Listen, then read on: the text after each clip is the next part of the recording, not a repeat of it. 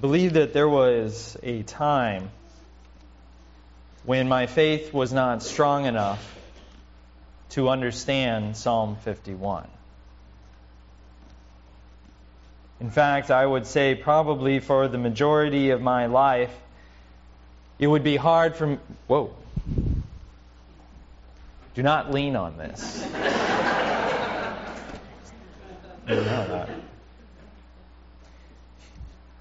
For the majority of my life, I could probably say that Psalm 51 would be a psalm that would be hard for me to understand and hard for me to read out loud with any sort of conviction or any sort of feeling that connected it to myself. And I know that that is a difficult thing to admit and to stand in front of you and actually say, especially as we are ones who, as Lutheran Christians, identify ourselves not only as a sinner, but proudly would say, chief of sinners though I be. Psalm 51 is a part of Scripture and is a part of a prayer and a text and a praise that reminds us time and time again that I do not stand before you, and you do not stand before me, and none of us stand before God on our own.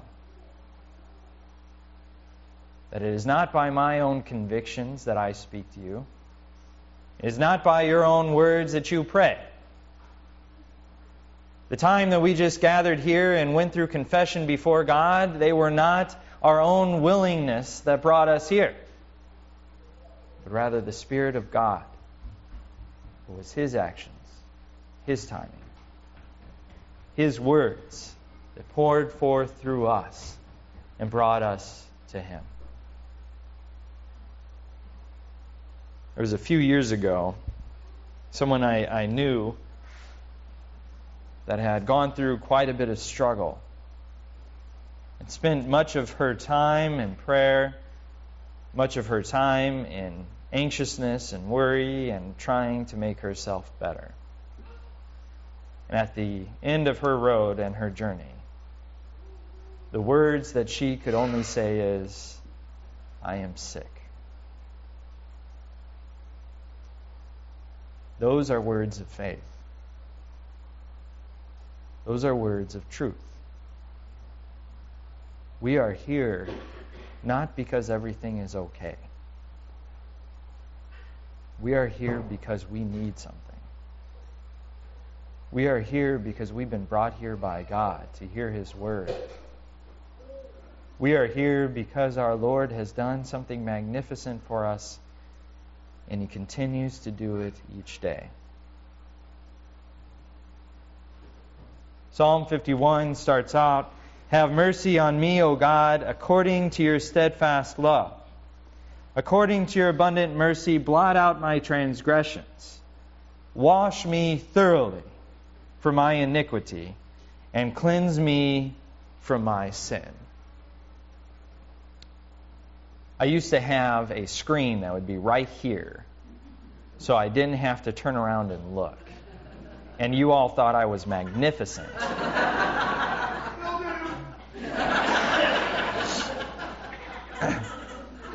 I needed that, thank you.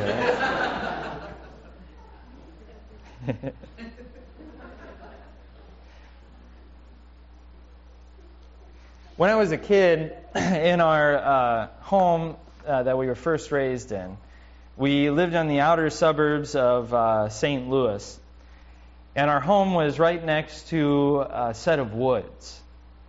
And that woods provided us endless hours of entertainment. And it provided us the opportunity to get away from home. I actually never know, and I should ask my parents now, that when we would venture out into the woods, if they actually knew what we were doing or where we were going. But what we actually did proves to me that they didn't know in any way. And so as we would come back out of the woods, because the sun was starting to come down, or we knew trouble would be had otherwise, we would make our way into the house, my brother, my cousin, and I. And as we would come through the door, dirt would just be everywhere. You know, our bikes would be caked in dirt, and you because we would go through the creek and the water would splash up and then it would collect on the bikes themselves, and our legs would be covered with those mud spots that you get. The only way you can get them here in Seattle is if you go hiking these days. We would be just covered in absolute filth and disgust. And surprisingly, as we would come into the house, my mother did not reject us. But her first words would be to us is, time to wash up. It's time to wash up. To clean yourselves up and to get ready for what is next. As we come into the doors, as we come into the world, we enter into the world already with filth and dirt and decay and muck caked all over us. I've seen babies come out now. I don't like to think about it, but I've seen it. And they come out dirty. And they need to be cleaned and they need to be washed. And that is exactly how you entered into this world. That is the birth of our flesh. Dirty, painful, and frankly gross. And the Lord, seeing it, says to you, it's time to wash up. It's time to wash off that iniquity. It's time to wash off that sin. It's time to come forward and to drown. And to rise up clean.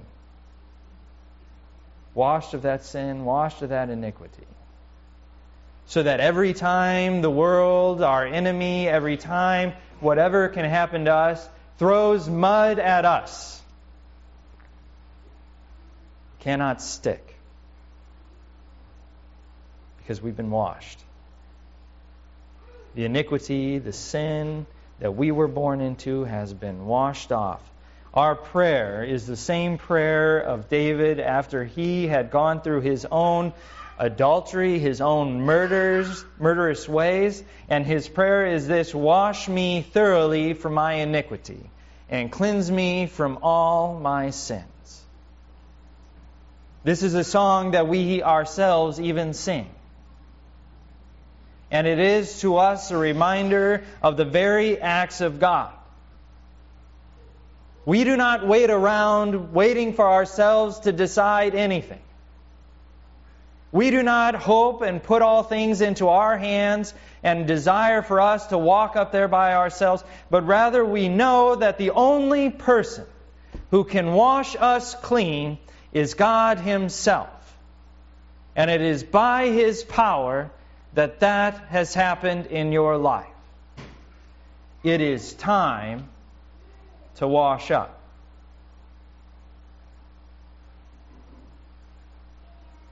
Wash me thoroughly from my iniquity and cleanse me from my sin. For I know my transgressions, and my sin is ever before me. Against you, you only, Lord, have I sinned and done what is evil in the sight, so that you may be justified in your words and blameless in your judgment. Behold, I was brought forth in dirt, and in sin did my mother conceive me. Behold, my delight is in truth. You teach me wisdom in the secret heart. Purge me with hyssop, and I shall be clean. Wash me, and I shall be whiter than snow. Once again, we find ourselves in this time and in this place. Having brought in with us into these doors today the many different things that each of our weeks has carried with it. Each of the month has carried with it. And if it's been like mine, you've got the baggage. So as you come forward into this house, we come forward knowing that there again is something we desire in our life that is an action of God. Millions of people, millions of brothers and sisters, even in the faith, find themselves struggling time and time again to find their feet under them. If only they can put forward the right habits and the right ways, they can combat and keep sin out of their life. If only I can find the right church and the right place where the pastor can actually give me the formula to make it through okay, I will be fine. But we know what we've been born into. A lifetime of experience has taught us that no matter how high we build up these walls, no matter how much we can keep people at bay, sin, transgression, division continues. And there's only one person. There's only one person who can bridge the distance from here to there. There's only one person who can build up any sort of wall. There's only one person who can actually bring something into our lives that gives us hope. There's only one person who could ever take us and turn us from the path that we're on and turn us back towards love and hope and forgiveness. We have not been brought forward into these doors by our own doing. We have not been brought to our knees with our own words. And in our prayers, it is not our own actions that we seek, but our prayer is actually that the Lord bring a repentant heart into our life. That the Lord purge us from the things that continue to plague us. That the prayer itself is already assuming and knowing that on our own we cannot do it. I've tried, you've tried. But rather it is on our knees that we ask the Lord to do it for us. Remove from us this addiction. Take us out of this rut. Help us leave this thing of the past behind. Because on my own, as it says in Proverbs, I become like a dog returning to vomit. Purge me with hyssop. Set me right. You have already washed me, O Lord, but now it is time for you to take this heart and turn it back towards you. Because the only person who can do it is the only person who saved it. So we ask our Lord Jesus to do just that. Come into my life. Make me a repentant sinner. And help me walk towards you. There are many who try to rush that sometimes. There's others who believe that on their own they can even find the way.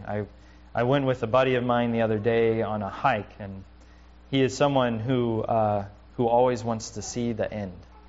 You know, and he's quite a bit taller than I am. So every time we went around a new switchback, he'd report that we were almost there. And I told him, and I believe this firmly, the moment you say that, you're only about halfway.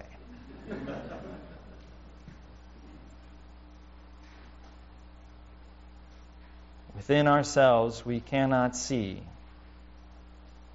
Rather, we call on the one who can actually purge us of such iniquity and sin.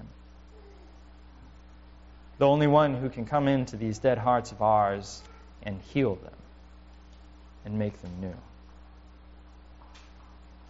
Purge me with hyssop, and I shall be clean. Wash me, and I shall be whiter than snow. Let me hear joy and gladness. Let these dry bones that you have broken rejoice. Hide your face from sins, and blot out all my iniquities. Create in me a clean heart, O God, and renew a right spirit within me. Cast me not away from your presence, and take not your Holy Spirit from me. How many of you were singing in your head as I read that? Good. Nikita Khrushchev, after Yuri Gagarin came back from his amazing flight into the heavens, described that as Uri went up there, he could not find God in heaven. Yet we know, not just in our faith, but in the words of God ourselves, that we see ourselves, that the Lord's hands are in all things, that the very beauty of the area that we live in was created by Him, that the very beauty of the lives that we live now was created by Him, that the relationships that we have connected to one another are very creations of the God who's made the stars and the heavens and the world. Uri went up looking to try and smack God in the face, but all along God was standing beside him in the very things that He has made and created.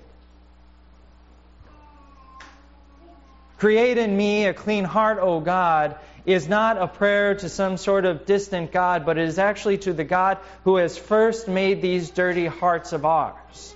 And in this prayer, we are praying that the Lord come back and recreate these hearts the way that they are meant to be.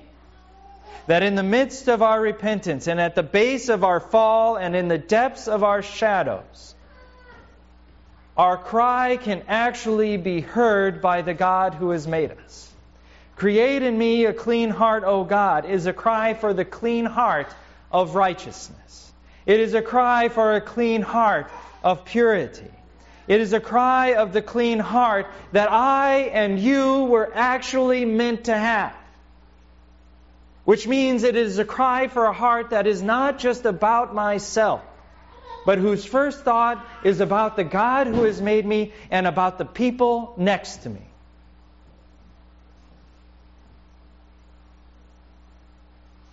It is a heart that first thinks of those who have something that I don't. It is a heart that thinks of those who think of others that have things that are missing in their lives. It is a heart that begins to first beat and think of the very Lord that has made it. Come, create in me a clean heart, O God, and renew a right spirit within me.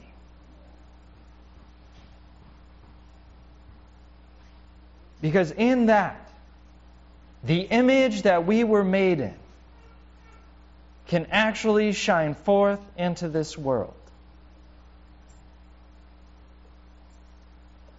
People go about their business every day wondering what is their purpose in life. Entire media empires have been established trying to answer that question. And all along, the God who has made us has told us the purpose is to be His and to be in His image. To take that clean heart and that renewed spirit that He has given us. To give us a new heart that with every beat does not make its way to decay, but a heart that beats for eternity.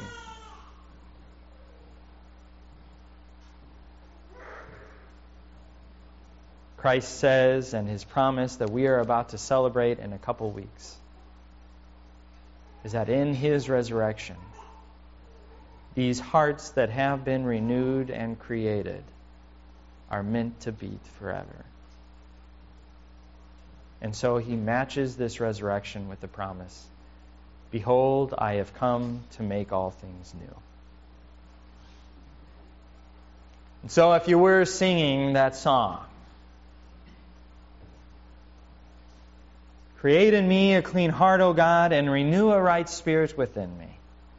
Cast me not away from your presence, and take not your Holy Spirit from me. Restore to me the joy of your salvation, and uphold me with a willing spirit. That these bodies of ours washed, these bodies of ours purged, these bodies of ours created, these bodies of ours restored, is a restoration to joy. Not enslaved to any sort of formula of a good life, Not enslaved in any sort of way that makes us go around in circles as most people do, but rather restored to salvation.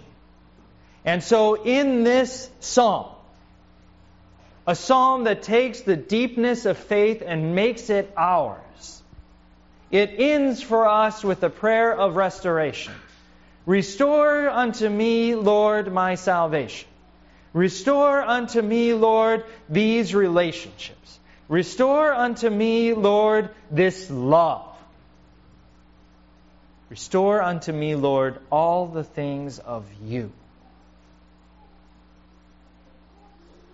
So that in my brokenness, in the depths of my shadows and the pains that I experienced, I may forever and always remember your works. That there in those places, the God who has washed me, the God who has purged me, the God who has cleansed me, the God who has created, the God who restores, is there with me. He was there with David after this prayer, and He's there with you after this prayer. In this restored faith and this restored salvation and joy, go forth and be His people. Amen.